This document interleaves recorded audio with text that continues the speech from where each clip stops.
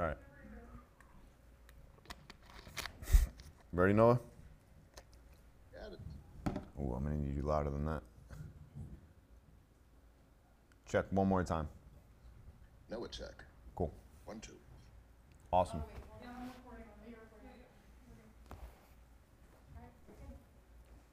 Good to go? Yes. All right. What's up, guys? I'm your host, Tim Galligan, and welcome to the Ghost of Real Estate. On today's show, we have a special guest, Noah Seidman. Noah is a crypto expert by trade, a software engineer, and today we're here to talk about crypto. What is crypto?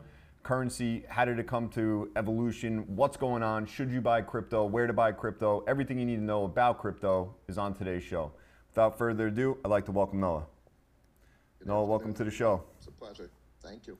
No, thanks for coming on, man. I really appreciate it. This is I'm really excited for this show. We've personally had a lot of talk about crypto in our office. Everyone's talking about it, not even in the office, just all over, man. It's like the new, I don't know how new it is, but it's becoming more and more popular. So, love for you to talk about what you do, how you got involved in crypto, and educate us a little bit. Well, it's kind of more fun to start from where we are rather than the origins, but it's not what everyone thinks it is. Folks see assets, folks see securities, stuff on the stock market, and the first thing that comes to mind is buy low, sell high. That is a day trader's mentality. And sure, I could digress back into how I started, but it's so much more fun what's going on nowadays. And the narrative that I have been forming and fomenting over the last basically 2 years at this point. I look at these as assets, just like real estate assets. Right. You're able to collateralize these assets. You're able to take on debt with these assets. You're able to borrow cash and put cash to work, earning interest by providing liquidity to exchange markets. I'm starting the story in this fashion predominantly because I'm not a fan of buy low, sell high, Doge, to the moon, and all that fancy stuff that is very much pervasive in media. And one of my, I'll let you proceed, but one of my favorite phrases is, we can do better. Everyone could do better. And they really deserve a story to allow them to attack these markets more professionally and more productively and more effectively. Got it. All right. So yeah, there's a ton of hype around all these individual coins, but taking it back even further, because I do own cryptocurrency. To be completely honest with you, I barely even know what it is. I really don't. It's a bit complicated for me to comprehend, but I bought it anyway. Got in on it, and see what happens with it. So, what is cryptocurrency as a whole? How would you best explain what it actually is, and what is the use of it? I would like to focus the information I convey away from the technology, because we're way past folks needing to know what it is. Folks need to know what to do with it, how to capitalize on it, how to consume it and deploy it. These are assets, not like a security, somewhat like a commodity in many regards, very comparable to real estate assets. And they're deployable, and they are manageable in a structured portfolio. And nowadays I talk about them in terms of a balance sheet, even more so than a portfolio. So crypto assets, we're way past the story of technologically what they are. They have properties, and these properties are extraordinarily comparable to everything everyone engages with, whether it's a stock, whether it's a bond, whether it's a fiat currency like a US dollar or a British pound or a Chinese yuan, or a piece of real estate. These are assets. Got it. So the whole point is buying these assets. Now, I remember, man, probably like 4 years ago, when crypto, for me, I first heard of it, and I went on to, I forget how I did it, but it was on like Binance, and I was using this wallet. I had this thing hooked up to my computer. I was transferring this thing here and moving all this different stuff around to ultimately Coinbase. and from there it's just taken on like a whole new realm of what it is. My first question in the beginning is, obviously these cryptocurrencies can be used as a form of, well, currency. How does the government not put a stop to that? They don't need to, and they likely don't want to. Now, obviously, they're conflicted because they have in their mind a vested interest in the US dollar. Right. And there's a huge amount of wealth stored in status quo infrastructure. For instance, the retirement generation is dependent on 401ks, Roth IRAs, so on and so forth. So they have to support the markets. They can't. They have to prevent a deflationary implosion of the markets, which is all of this QE. They're printing and printing to keep the markets inflated. So they're in a. This is a very interesting time, because while they want to regulate it, I hypothesize that there's a lot of persons in government, especially at the Fed and other agencies, that are shrugging their shoulders, saying, "Yeah, we're not going to be able to do that."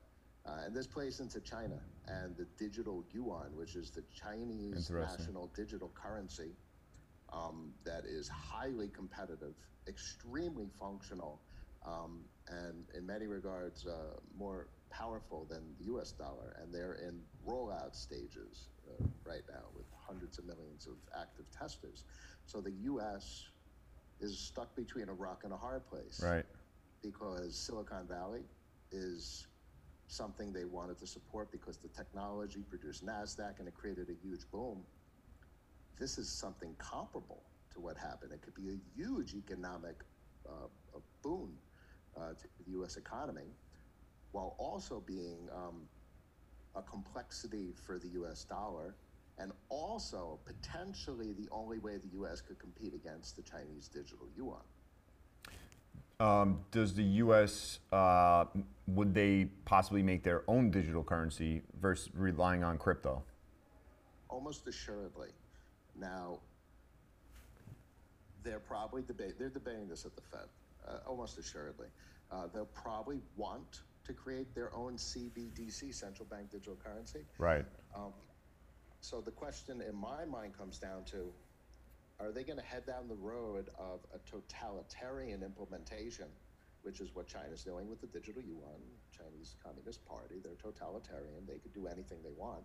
And there's a variety of details I could get into of why and how a digital currency can be used to reinvigorate a floundering or an unstructured economy. But it's more likely than less that they just go full-on open source adoption of these public networks, because that's the American way. The entrepreneurship, permissionless systems, and they're stuck between a rock and a hard place because they want to have control over these systems. Right. But it's so incredibly powerful and lucrative to the U.S. economy if they just unleash them. Interesting. So there's there's two different, and correct me if I'm wrong. Again, I barely know what I'm talking about with crypto, but there's two different types, a coin and a token, correct? True. Okay, and my understanding is that a coin is used as a currency, much like a U.S. coin would be, and a token is used as a platform or a software. Is that accurate? The true statement, but I would restate, think of all of them as assets. Don't distinguish between the technology underpinning them, because there's a significant difference between a token, which would be technically called like a UTXO asset. A coin, which would be a UTXO asset, or a token, which would be more so like an Ethereum ERC20 product. So clearly it gets quite technical. But what's most important is all of them have properties. And the properties, the most fundamental of properties to look at for any asset that you look at in your portfolio, on Coinbase or Gemini or whatever, is the properties of money. The same conversations that the Federal Reserve has with regard to inflation, deflation, monetary velocity, and liquidity is the exact same thing I discuss with regard to these assets. Right. Now, Bitcoin, I remember when Bitcoin specifically was at like $3,500 in the beginning of the pandemic. Through that, Bitcoin began to pick up institutional money and has since, well, as we're speaking today, has 10 times, but was up as high as $65,000 for a single coin. How did that happen? Well, markets move in trends. Trends are based on the dissemination or the propagation of ideology throughout a society. So a lot of what I discuss on my YouTube channel is emotions. It's all about emotions. It's all about Right. conversation. It's all about fads. It's all about opportunity. And the way I started really my story was peering through the insanity. Dogecoin wasn't hot back in March of 2020. Right. No Shiba Inu, there was no SafeMoon and any of that garbage. And I wanted to peer through all of that, which I knew was going to emerge, because that's exactly what happened in 2017 and 2018, 2013 and 2014. The same cycles repeat because humans are predictable, because we all have the same emotions. We all want to capitalize. We all want to seek out opportunity to achieve capital gains. And we just experienced that this morning Right. with the market correction. So is that market correction because Tesla will not take Bitcoin anymore? Oh, he shouldn't have been taking Bitcoin in the first place. He's exuberant, hyperbolic. It speaks in hyperbole. Bitcoin is the worst form of payment. It's slow, it's inefficient, and there's no technological reason to accept it as payment, because we expect the price to go up, so nobody wants to sell it, and that's okay. Right. So it shares properties of gold, but it's not gold because it's extremely volatile. It shares properties of currency, but it's not stable, so it's not currency. It has properties of money because it has decaying inflation, which is technically called disinflation. It now has deflationary pressures, and it sure as heck has monetary velocity because it's a collateralizable asset. You can lend it and borrow it. So it's literally a mixture Right. of many different systems that we're used to interacting with. So it's funny that you say that. So you could borrow up against these assets. I was reading something. I think, and I might be way off here, but I'm pretty sure Fidelity backs it. But there is a system or some type of an app where you can go on and you can borrow up against much like you would on a home, of a 50% loan to value on your crypto. And I believe it's based off the price that you paid for it and not the market value. Well, it's principal, it's collateral. So what you have is two systems, and this is really the meat and potatoes of what's really going on, and why the U.S. and the Fed and the digital yuan, and you'll see it all over in other countries. Great Britain's talking about it. Every country is talking about it because of how powerful it is. You'll have two classifications. You'll have centralized organizations like obviously Coinbase, Gemini, Celsius, BlockFi, Fidelity, and the institutional providers, where it's a company providing custody of these assets. And sure, they'll take custody and they'll let you borrow money against them, and that's great. And you guys run that in the real estate world, where Right. you're able to collateralize a property, access equity, use that equity as leverage to buy another property. Right. And then you could do it again. You have another property, so you have more equity, and Right. that's how that whole spiral or cyclical effect plays out. But the new thing, which the general public predominantly doesn't know of, is the decentralized financial infrastructure that's completely permissionless. So sure, you could borrow like 50% loan-to-value ratio on the centralized organizations. They're rehypothecating your assets. They're lending them out, and that's how you get interest on that some of the like Coinbase and Gemini are offering nowadays. And I'm not a fan of rehypothecation necessarily, unless it's over-collateralized. So it's another, these terminologies are obviously very relevant. So DeFi, which most probably haven't heard of, but many may have, is software that runs, so you said coins and tokens. Right. So this DeFi runs on token networks, particularly the Ethereum network. And then there's a new network called Polygon that's ultra fast. The capital efficiency is through the roof. Fractions of a penny a transaction. Ethereum's a little expensive at this point. Anyway, all over the place. But in DeFi, it's permissionless. So when you go to collateralize a home, you got to go to a bank, they got to do a title search, and they got to get all their underwriting in order. Right.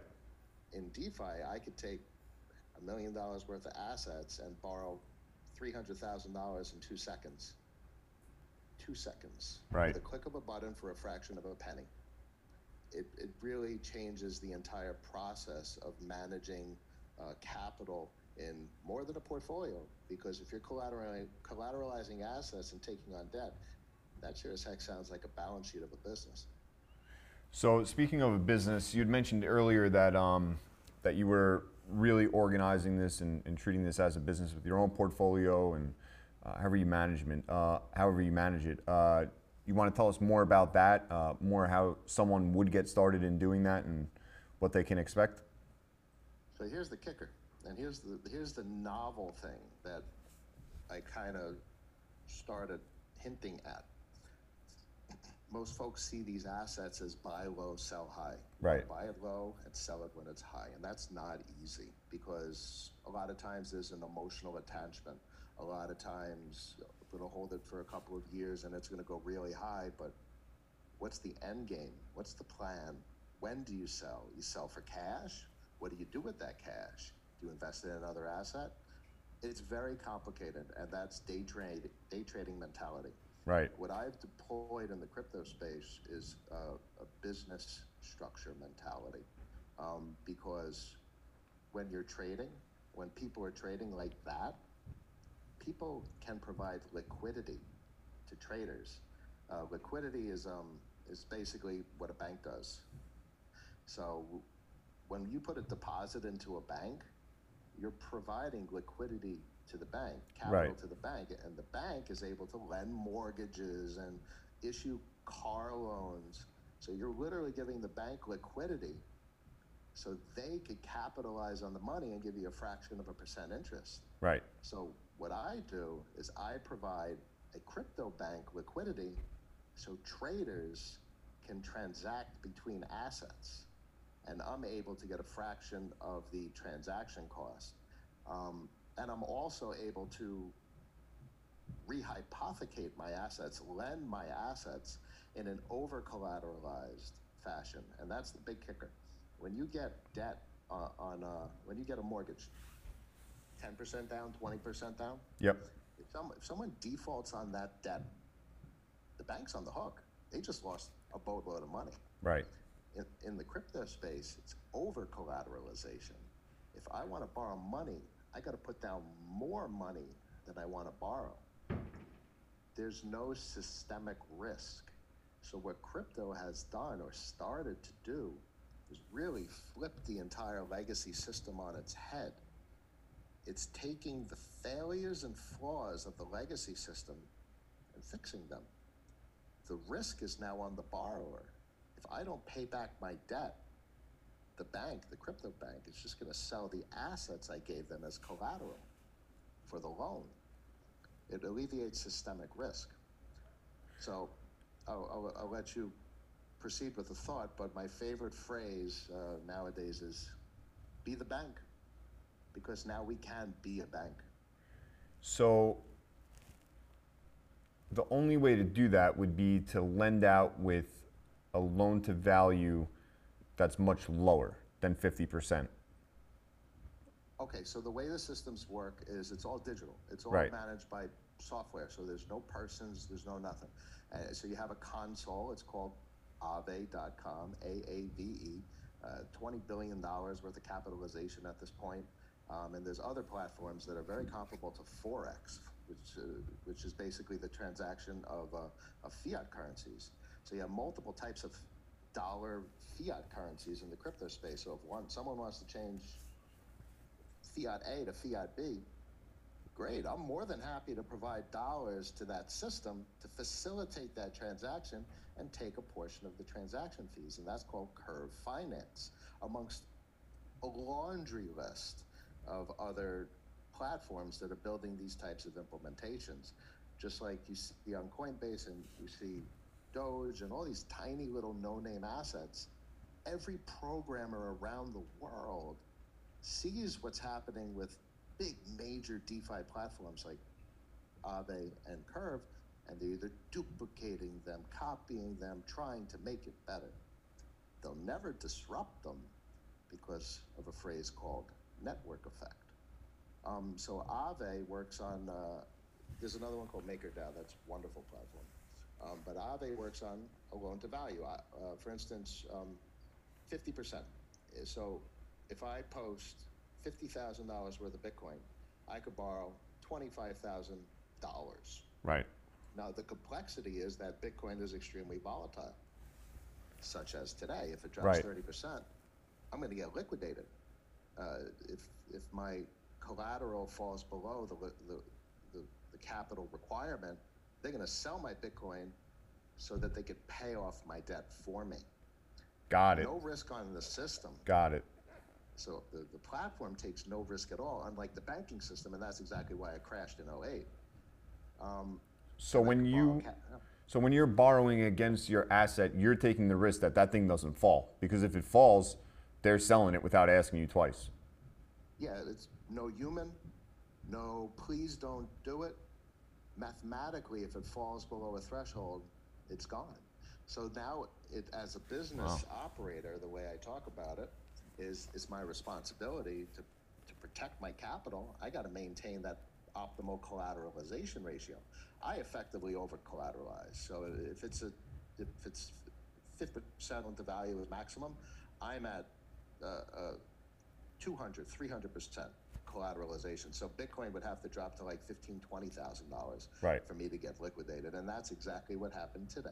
Bitcoin dropped to $30,000 and my liquidation threshold wasn't even on the radar. And I have a large amount of capital that I borrowed, added to my balance sheet as cash, deployed it, using it to generate revenue. Interesting. So where does the cash come from? So you say there's not a person or something like that, but if you give your Bitcoin and you borrow against it, where does that cash come from? Other people that are collateralizing or providing liquidity to the system. There's $20 billion worth of liquidity in the Aave system. For instance, I also put cash into Aave along with Bitcoin, Ethereum. Aave is an asset unto itself, and Matic, and I provide these assets for Aave to use its software with to perform all these functions automatically. It's literally running the business for me. All I have to do is provide the capital. Interesting. So what when you provide the capital, what kind of return is offered out on that? 30, 40, 50%. Where does that come from? That's the best question of all. It comes from transaction fees as a base component. So if I provide $500,000 to Curve Finance, I'm getting about 9% right now on that capital from transaction fees. By people that have asset A, they want asset B, they use my liquidity to facilitate that transaction.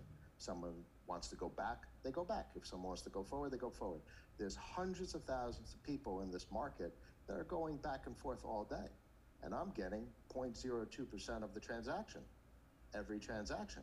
And there's tens of thousands of people that are providing this kind of liquidity, capitalizing on cash.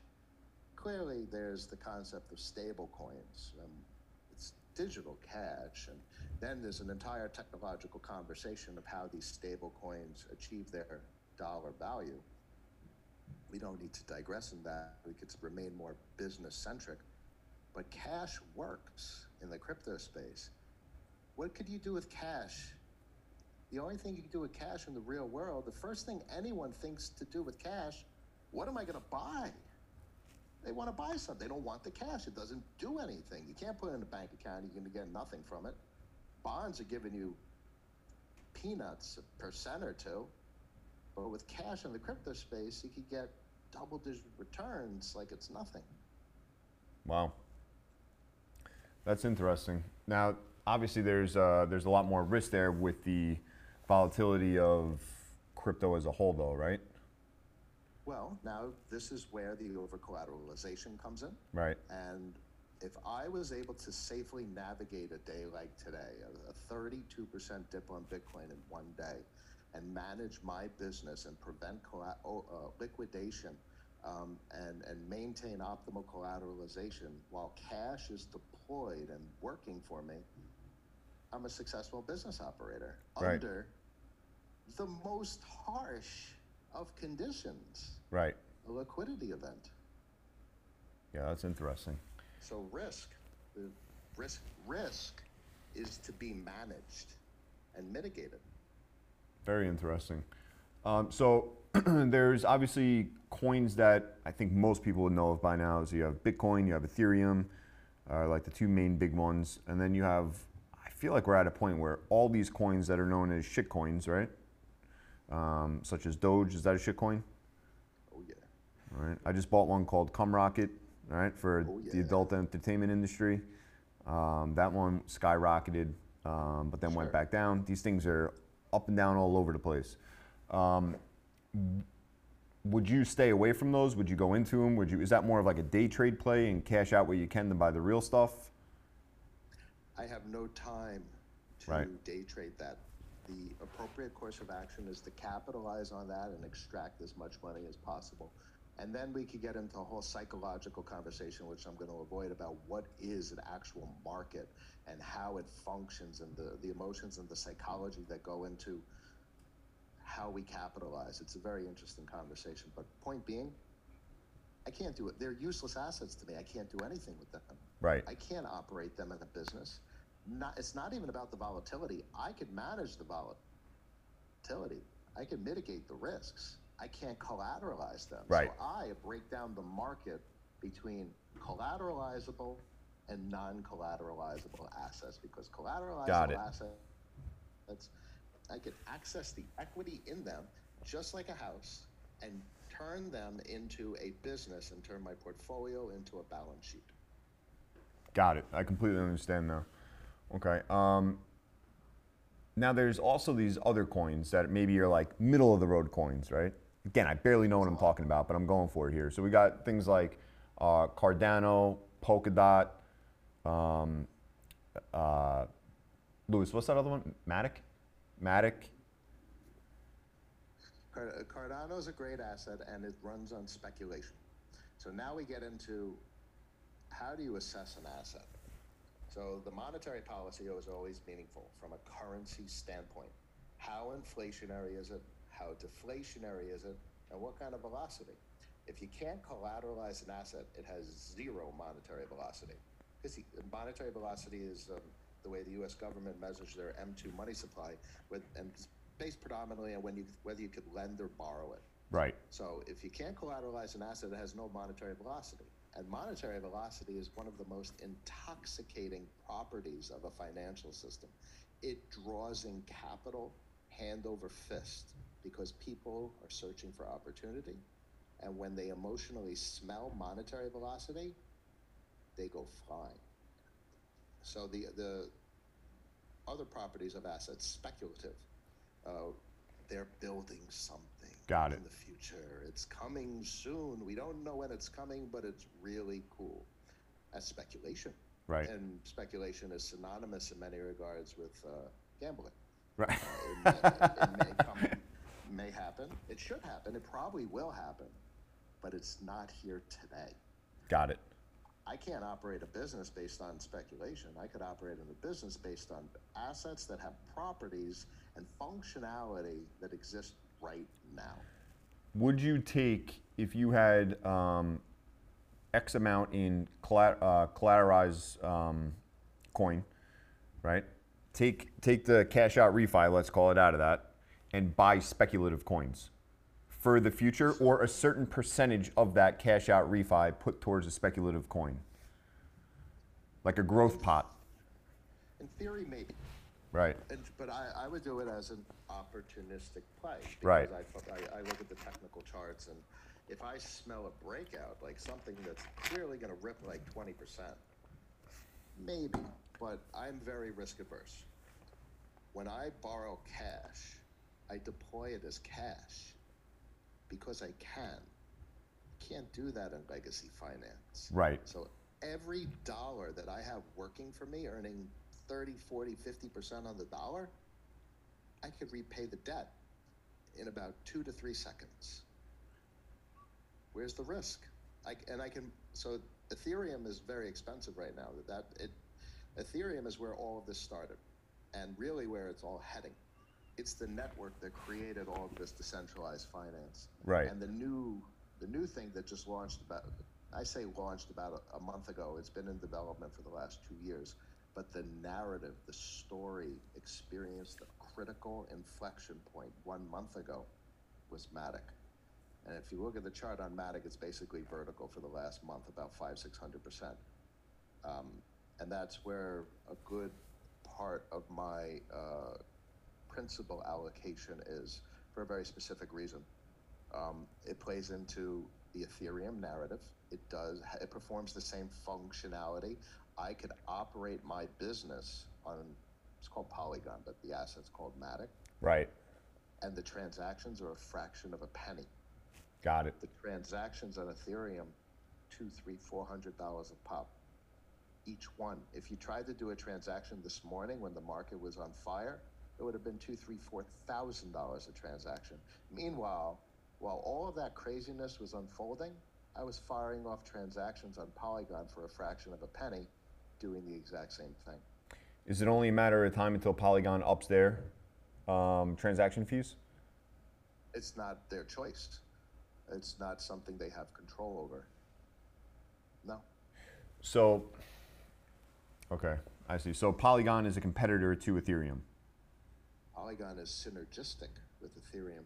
Ethereum is the base layer for Polygon. Understood. Polygon Okay. uses Ethereum for data storage and consensus, which is basically like proof that the information is correct. So in theory, if you had, let's say you had 1 Bitcoin right now. Noah, here's one Bitcoin, right? You're going to take that, you're going to take a loan up against it, and your loan amount is going to be for how much? Let's say Bitcoin is 40 grand right now. I'd probably borrow about 15 grand against it. Okay, then you're going to take that 15 grand and you're either going to put that back into working capital into, what was it called, Agave? I would put it into Curve Finance. Curve Finance, and then you would make 40 to 50% return on that 15,000? It varies. The base APY is about 8 to 9%, I believe, right now. Obviously, I'm not looking at it at the moment, but that's the yield from the transaction fees, and then there's an incentivized yield on top of it, which is another complicated story about monetary policy and some of the middle tier assets you were talking about that have extraordinary potential. Got it. And then with that yield, you would be buying Matic, for example. Oh, so with the base layer, the yield is in dollars that are auto compounding. So it's auto compounding. Einstein said compounding is the 8th wonder of the world. Wonderful. I love it. It's a business. So the incentivized emissions, which are about 35% of it, are automatically denominated in Matic. I don't even have to do anything. Really? So now you're going to say, where do the emissions come from? And also, it's never going to last. So there's a couple of thoughts there. One, the emissions are incentivized. So it's only a small period of time that they last, probably the rest of the year, give or take. Then you could say, there's always another opportunity. There's always someone else throwing around an incentive, trying to kickstart monetary velocity, right, trying to start a business. So there's always another opportunity to seek out. And then you'll say, fine, if they're throwing around 30, 40% in incentives, that's probably going to go down. And you're right. If someone throws it, as capital flows in, it gets diluted. Right. The yield spreads around. Sure, that's going to get diluted. But if you got all that capital flowing in, the transactions are going to start flying because the monetary velocity is blossoming. So now your base APY is going to go up. The incentives will get diluted. The base APY will go up. you'll probably hover around 5 to 15% probably in the next 1 to 2 years. Hey, beats 0.02% in the bank account. Right. No, it makes sense. So if you were just getting started or interested in investing in crypto, what would be, where would you start? What platform would you buy it on? How would you do it? This is the most important thing, and that I ever say to everyone I talk to: dollars. Don't buy a single thing. Put your dollars onto, well, this is called a ledger device. Right. And it's a hardware wallet. Obviously, that's an entire conversation of how-tos and whatnot. So get your cash on here and put it into a crypto bank that works for you. Instead of you putting your cash into a bank that gives you nothing, and here's the kicker. There's 15% debasement, give or take, right about now. So if you have $1 million next year based on debasement, you don't have $1 million. You have $850,000. If you keep that cash in a bank account, they're giving you no interest. And that's the cost of goods rising, services, so on and so forth. Sure. It's about 15% based on some anecdotal observations of the Chapwood Index data. So that kind of forces us to do something. So I always tell everyone, you have a guaranteed loss of money if you keep your money in the legacy financial system. So I sure as heck would prefer a risk over a guaranteed loss of money. At least I have a choice. Right. At least I have the hope of potentially not losing money. So cash on a ledger, cash to Aave. Aave.com is the bank of the crypto space. There's a lot. There's compound finance. There's a whole, it's a whole ecosystem. So you'd be the lender, not the buyer. I'm the bank. The bank. Wow. All right. We came full circle. I see what you're saying. I lend. Right. People borrow from me, and I provide liquidity. That's the business. Interesting. Which is exactly what banks do. Right. So you're giving the car loans and the mortgages. Very interesting. The interest. And it's scalable because it compounds.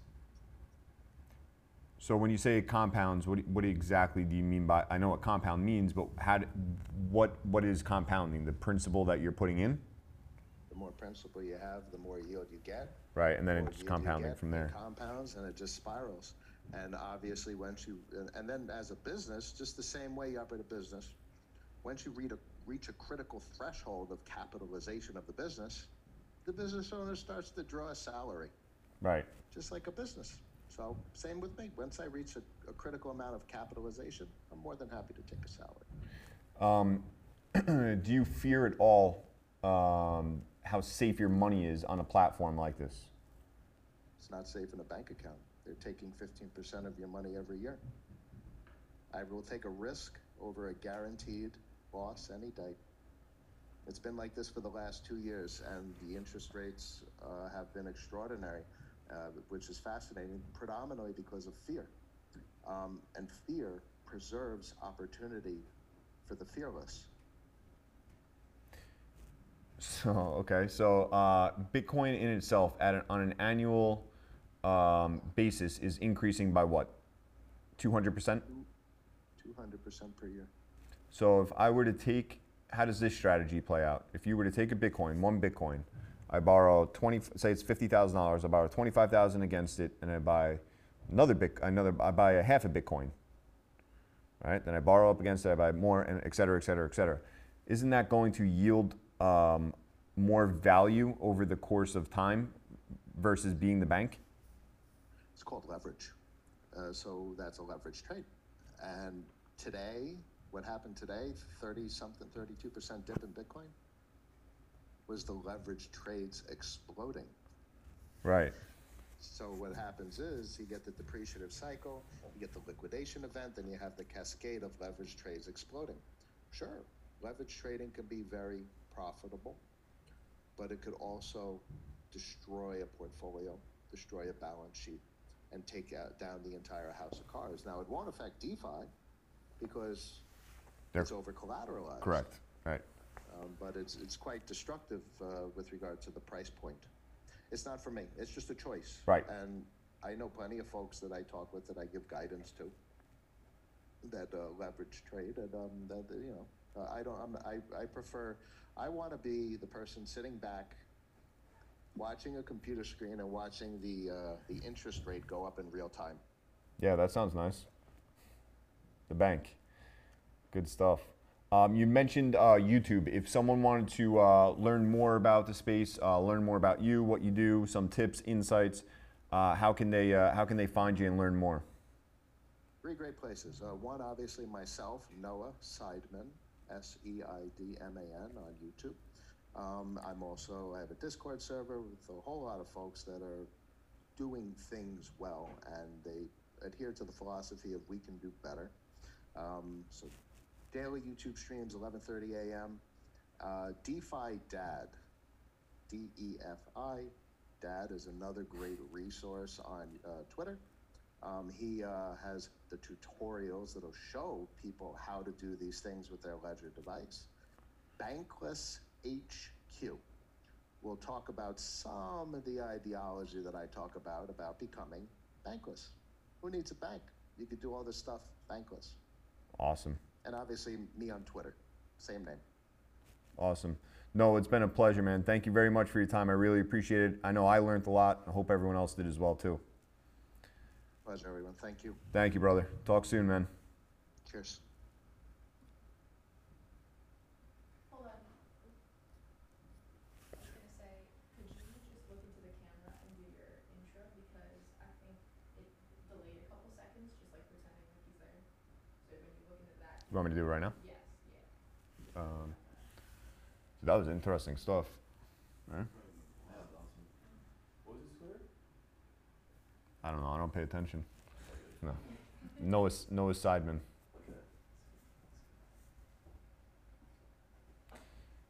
Be the bank. Yeah, exactly. That's the whole thing. Oh. What's up, bro? What's up, man? How are you? Good.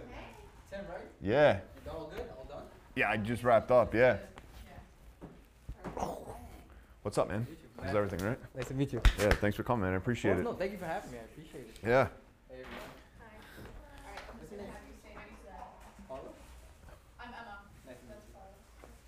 Paula. You want me to speak into here? Into that camera, yes. Sorry. Alright. Oh, yeah. That camera. I'll fix, hold on. Like I need to say with special guest Noah. Yes, yeah. Ah, And then man. say, thanks for having, so like, that's it. And we can cut right into it, just because it didn't get to, Cool. like, it didn't catch the first bit. We're still rolling, so you're all good. And 3, 2. What's up, guys? I'm your host, Tim Galligan, and welcome to the Ghost of Real Estate. On today's podcast, we're going to learn a bit about crypto with special guest Noah Seidman. Noah, welcome to the show. Alright, roll good. Thank you. Do you need this video?